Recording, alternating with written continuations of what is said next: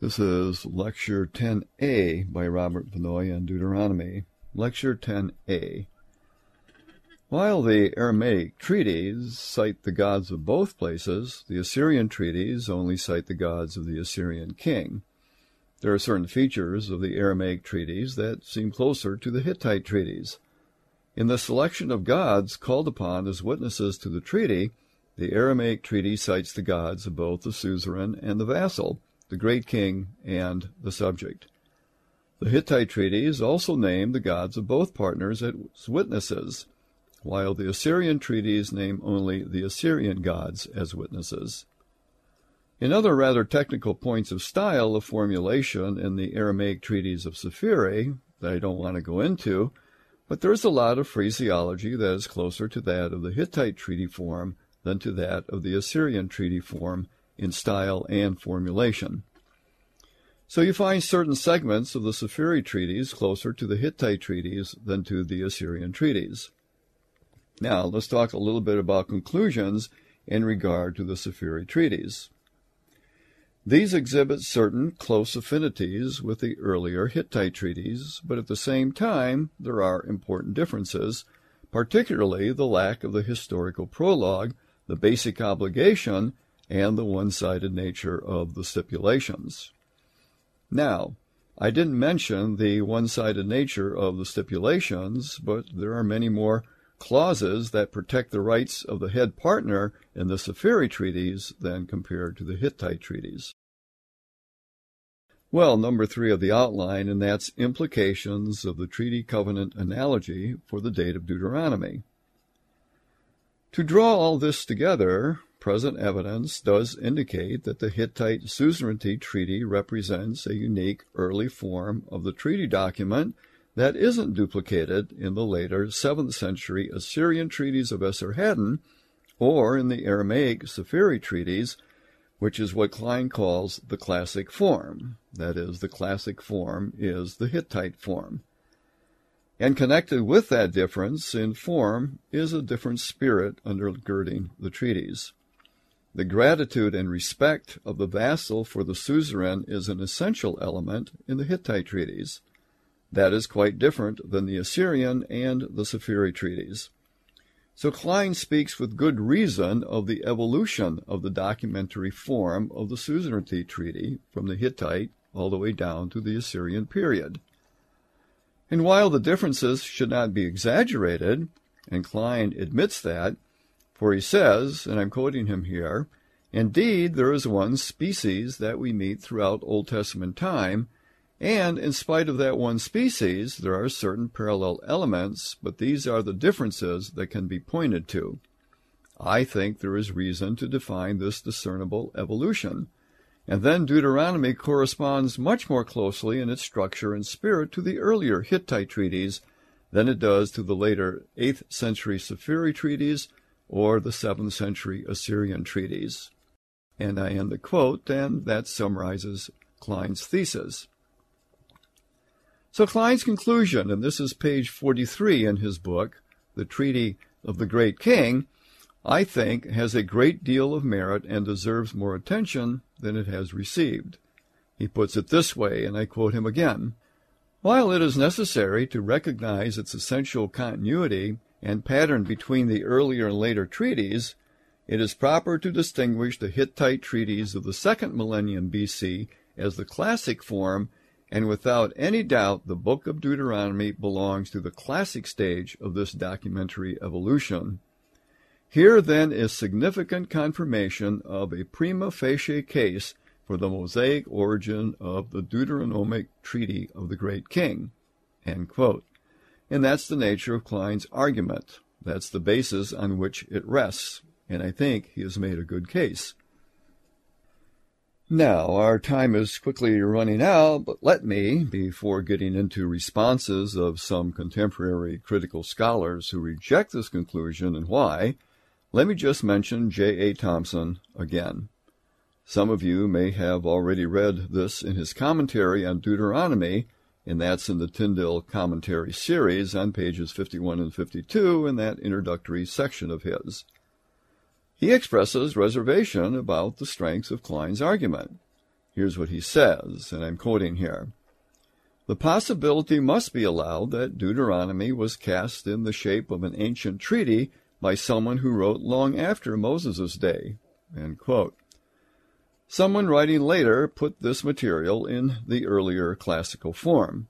In addition, he questions the view that the historical prologue was uniquely characteristic of the treaties of the second millennium BC, and he cites an article by A. F. Campbell on the historical prologue in a 7th century treaty. Now, as I indicated just a few minutes ago, the historical prologue was in the Hittite treaty, but it was not known in any part of the 7th or 8th century treaties of Sephire or Assyria. Thompson cites an article by A. of Campbell, and that article is an historical prologue in the 7th century treaty. Thompson then concludes, and I quote him again, hence, the fact that Deuteronomy has a historical introduction is not necessarily an argument for a date in the second millennium, although it may be. End quote. In other words, if you have the treaty back here with a historical prologue, and by back here I mean the Assyrian period, the fact that you have the historical prologue in Deuteronomy is not necessarily an argument for the Mosaic date, although it may be. That is, if the historical prologue is not unique to the Hittite time, then finding a historical prologue in Deuteronomy does not mean it was written in the Hittite period at the time of Moses, for if a historical prologue is found in the Assyrian treaties of the 7th century BC, then Mosaic authorship could be then, since it has a historical prologue. That's the summary of the argument by Thompson.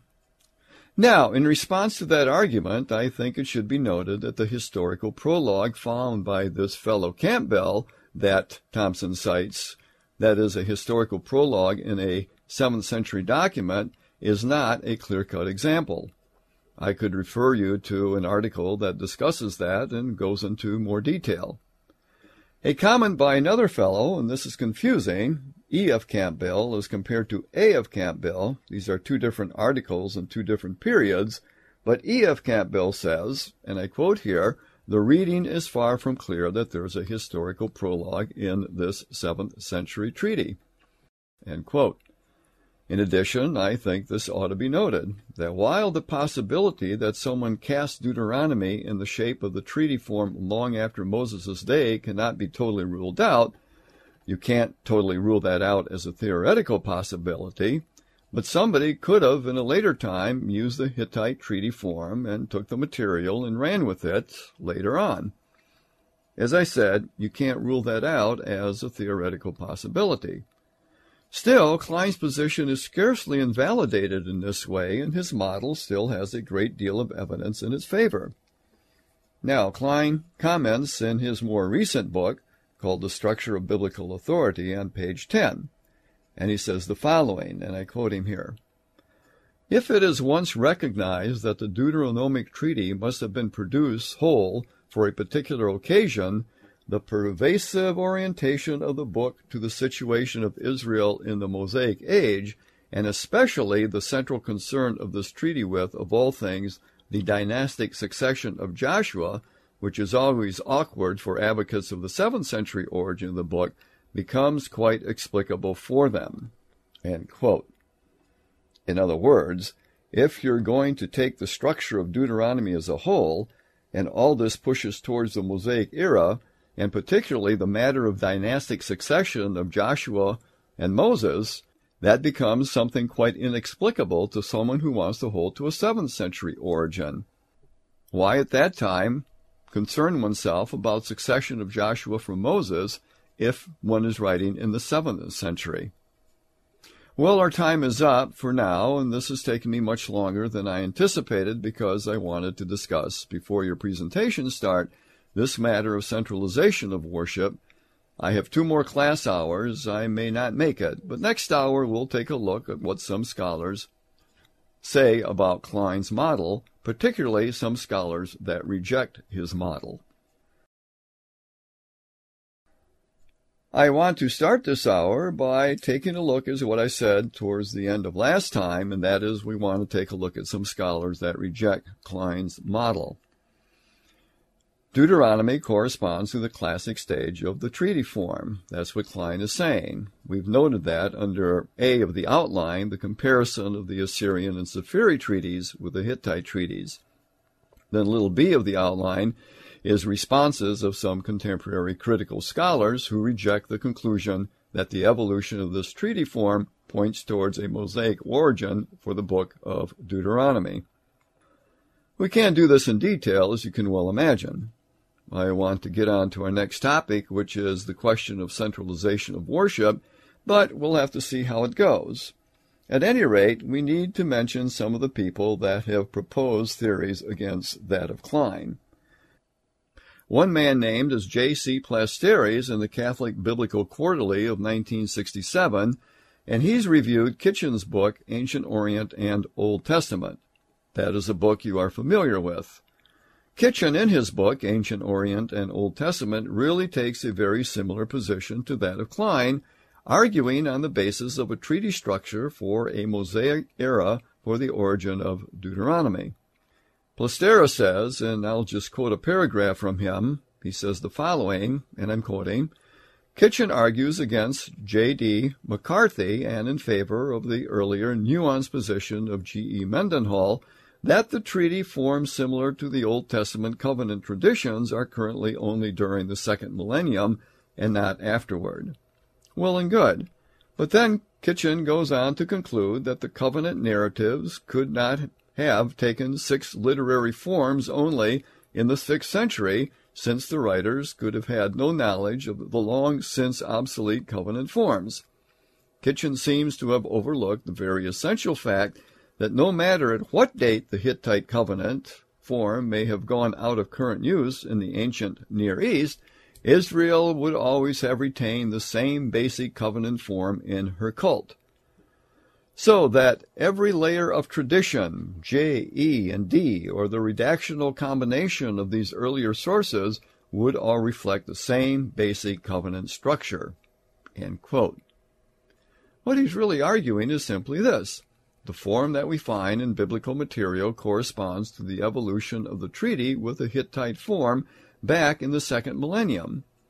But what he is saying is that Kitchen's argument presumes that Israel could not have picked up the form later than the second millennium and then have this form preserved in some fashion in the cult and then adopt it much later in time when Deuteronomy is written. So he says, to argue that Deuteronomy must be composed in the second millennium ignores the possibility of preservation of this form much later in the cult.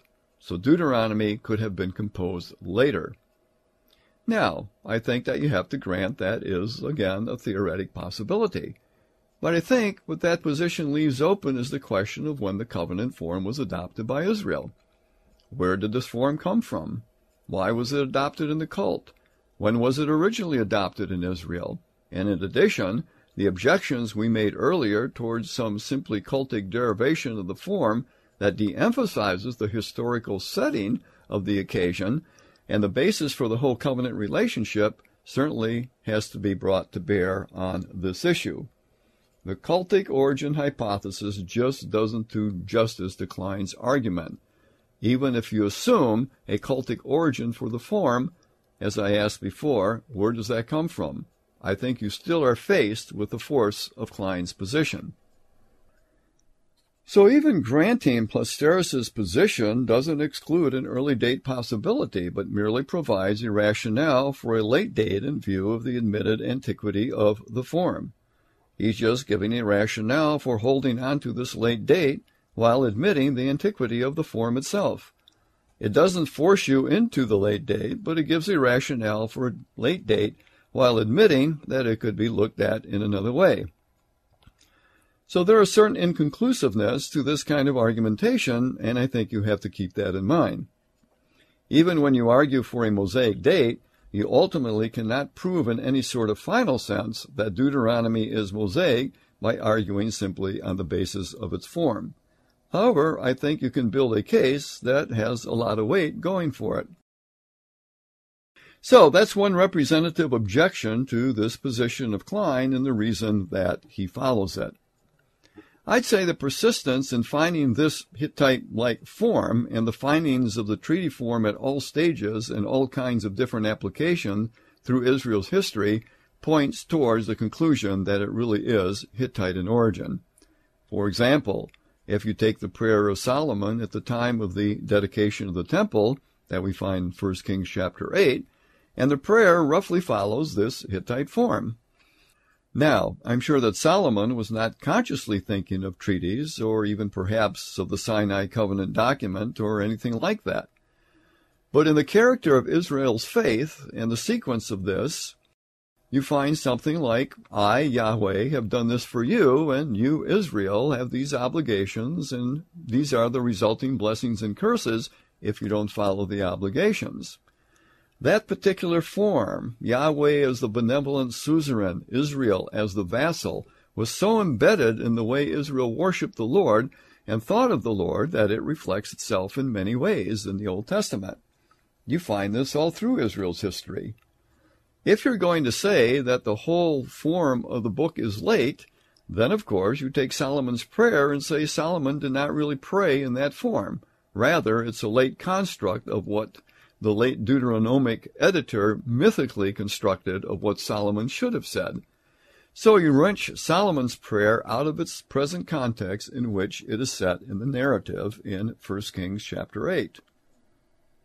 We move on to another person that has raised an issue, and that is R. Frankena. This is in your bibliography. And the title of the work that Frankena has is The Vassal Treaties of Esarhaddon and the Dating of Deuteronomy. That's his article.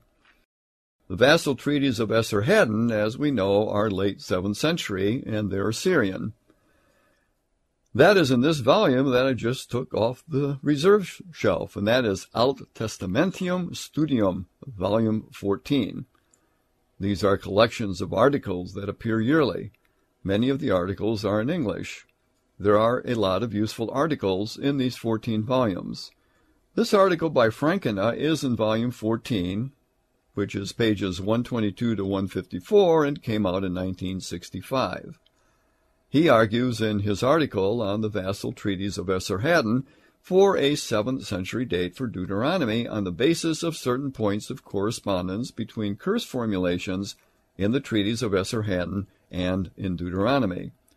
Certain curse formulations found in the Esarhaddon treaties, he points out, have close similarities to some of the curses found in Deuteronomy, chapter 28. Now, here's his conclusion on page 153, and I quote, The religious reform of Josiah was directed against Assyria, and it is therefore tempting to regard the renewed covenant with Yahweh as a substitution of the former treaty with the king of Assyria. That the text of this covenant should betray knowledge of the Assyrian treaties, which it seems to replace, seems only natural to me.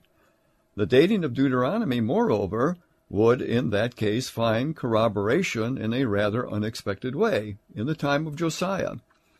At the time, Assyrian power dominated Israel from asserting its independence, and in that sense, Deuteronomy is a treaty document of allegiance to Yahweh, no longer allegiance to Assyria. End quote. But the writer of Deuteronomy, as Frankena develops his thesis, almost copied a lot of these curses right out of the Assyrian treaty that he was familiar with. And so we quote again, so that Deuteronomy is subsequent to and dependent upon the Assyrian treaty of Esarhaddon. End quote again from Frankena. So Frankena argues on that basis for a date of Deuteronomy at the time of Josiah rather than the time of Moses. Now, the interesting thing is he never discusses the implications of the differences that we've talked about in the structure between the Hittite treaties and the Assyrian treaties. He just doesn't discuss the lack of the historical prologue, for example. He makes one comment that even closely bears on that subject. On page 136 of the article, he says, and I'm quoting Frankena again, the omission of the blessings in the Assyrian treaties might be due to the fact that the treaty would bestow automatically blessings on the faithful vassal. End quote. In other words, Frankena recognizes that difference of the blessings being in the Hittite treaties, but not in the Assyrian treaties, and of course the blessings are in Deuteronomy as well. So why aren't there blessings in the Assyrian treaties? Well, maybe the idea is that the treaty would automatically bestow blessings on the faithful vassal. But he really doesn't get into any discussion of how you're going to explain the difference in total structure and form if Deuteronomy is essentially borrowed from the Assyrian document and not based on Hittite documents. Now, Klein was aware of this article by Frankena by the time he wrote his book, The Structure of Biblical Authority.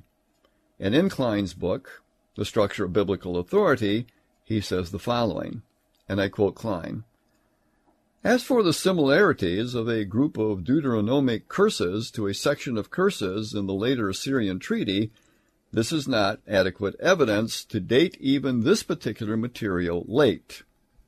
End quote. Well, why? Klein goes on, I quote him again. "For the tradition of curse formularies extend far back into the second millennium BC." End quote. In other words, there is a traditional way of forming curses.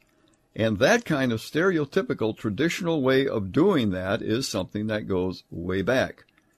Moreover, Klein goes on, since the critics in question suppose that Deuteronomy developed over a period of time through a process of additions and modifications, they would be in no position to appeal to the presence of demonstrably 7th century curses formulations, if there were such, as compelling evidence for the late origin of the treaty structure of the book as a whole.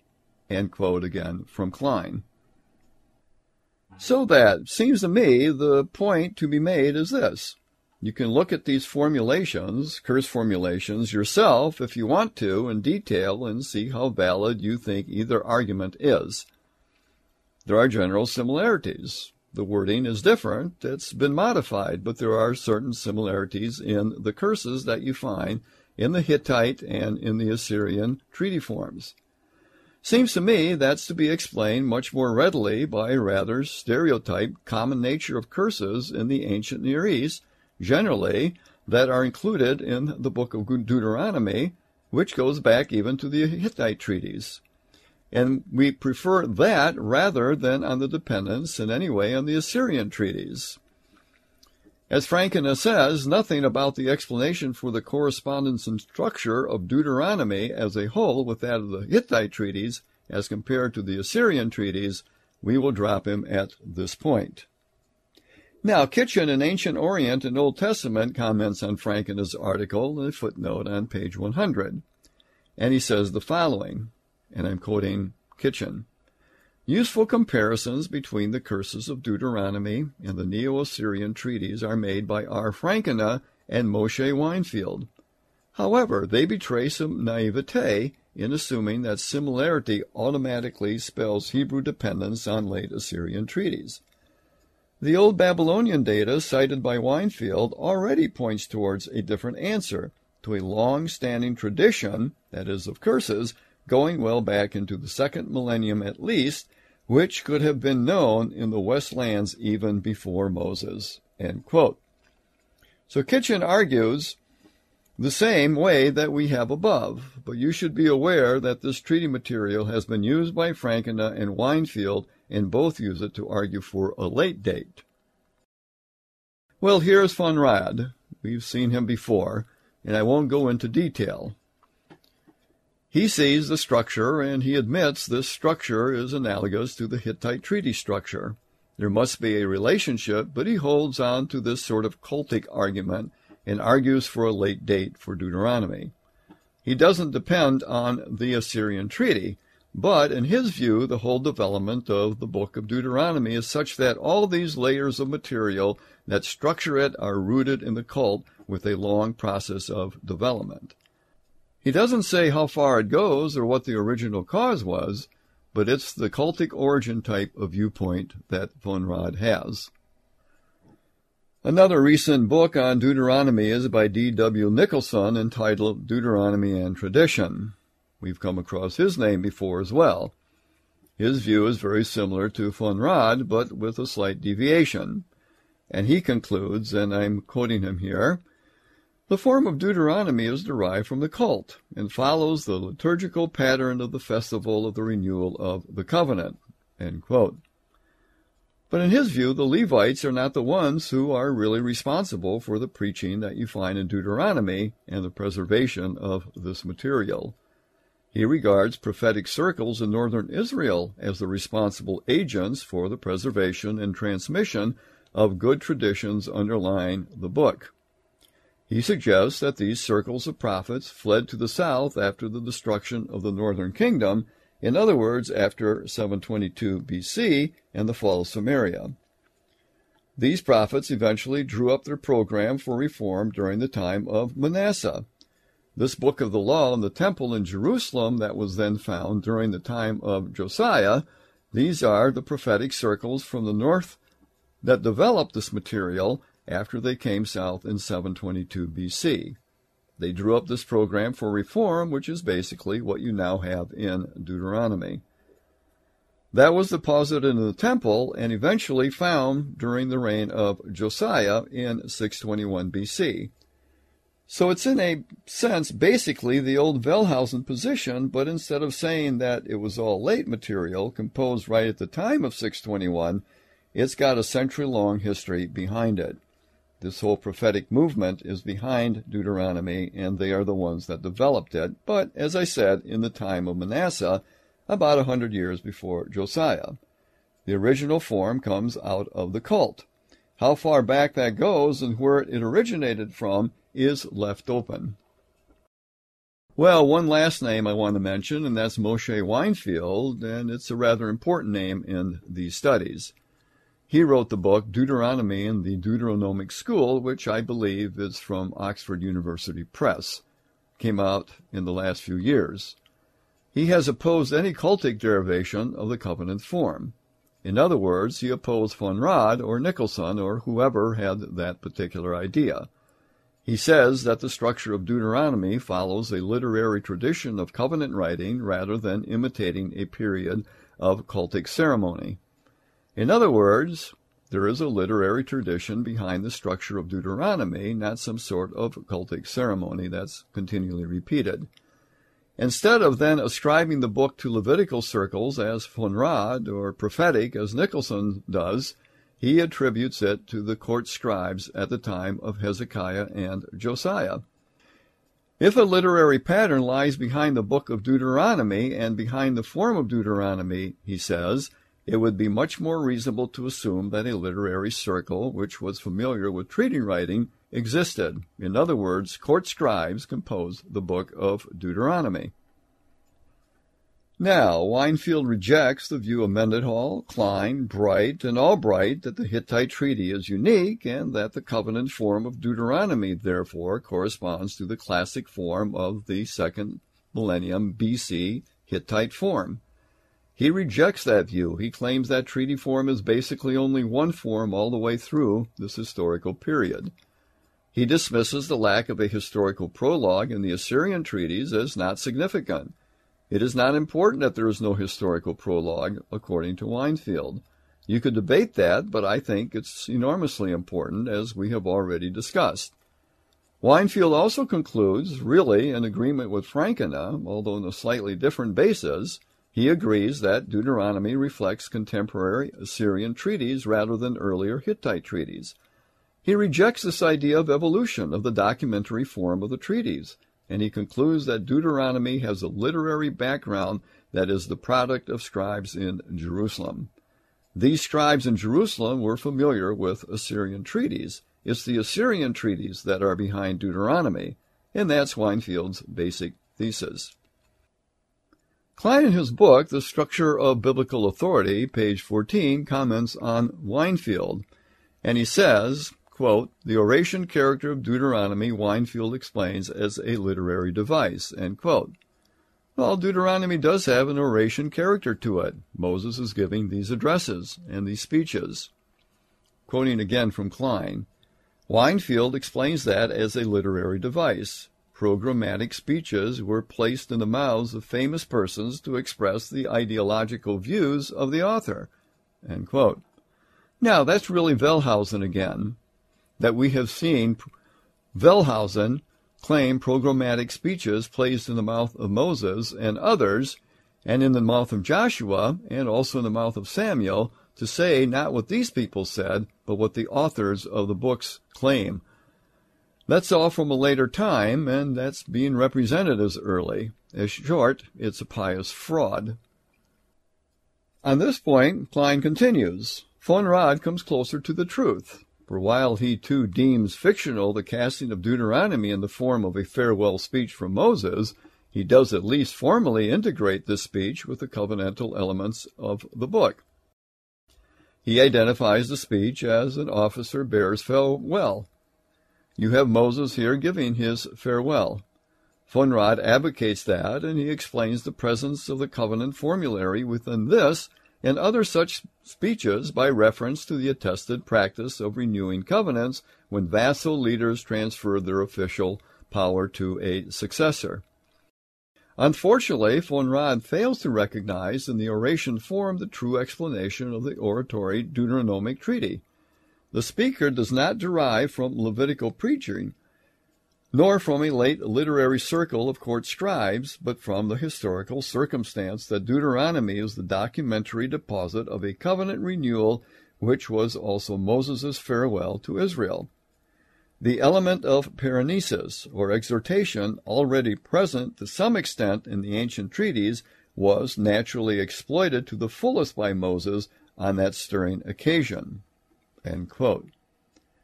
So that's basically Klein's response to Weinfeld. The situation in which you have Moses giving an address to people at the point of his departure on the occasion of the covenant renewal is a far better situation in life, or Sitzungsleben, to which to ascribe the book of Deuteronomy than to court scribes sitting in Jerusalem at the time of Josiah and copying from Assyrian treaties.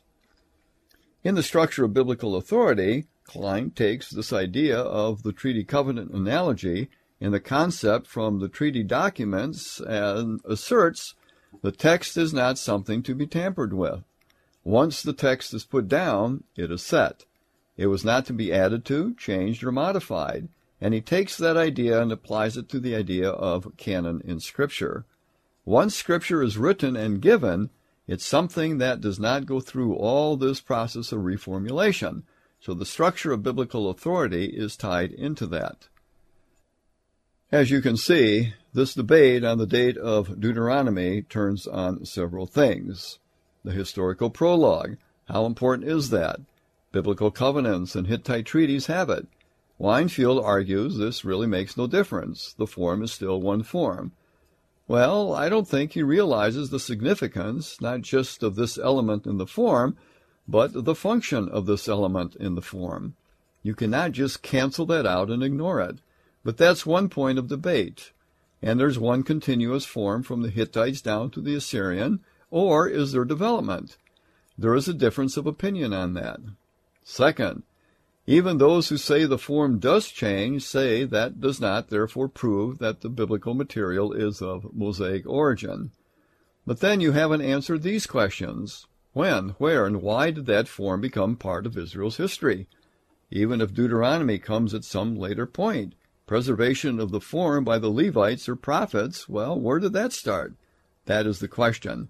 What situation in history, what Sitzungsleben of Israel can you posit other than the conclusion of the covenant at Sinai that really gives you a legitimate entrance of that form into Israelite use? I think there is the strength of Klein's argument. Not to the point of conclusive proof, but it is certainly the most satisfactory model that deals with all the factors involved when it comes to dating the book of Deuteronomy. Well, I'm going to go on to the matter of centralization of worship in the next hour, and you can make this Roman numeral 3 in your outline, and we'll cover that next time. That is the end of Lecture 10A by Robert Vannoy on Deuteronomy, Robert Vannoy of Biblical Theological Seminary.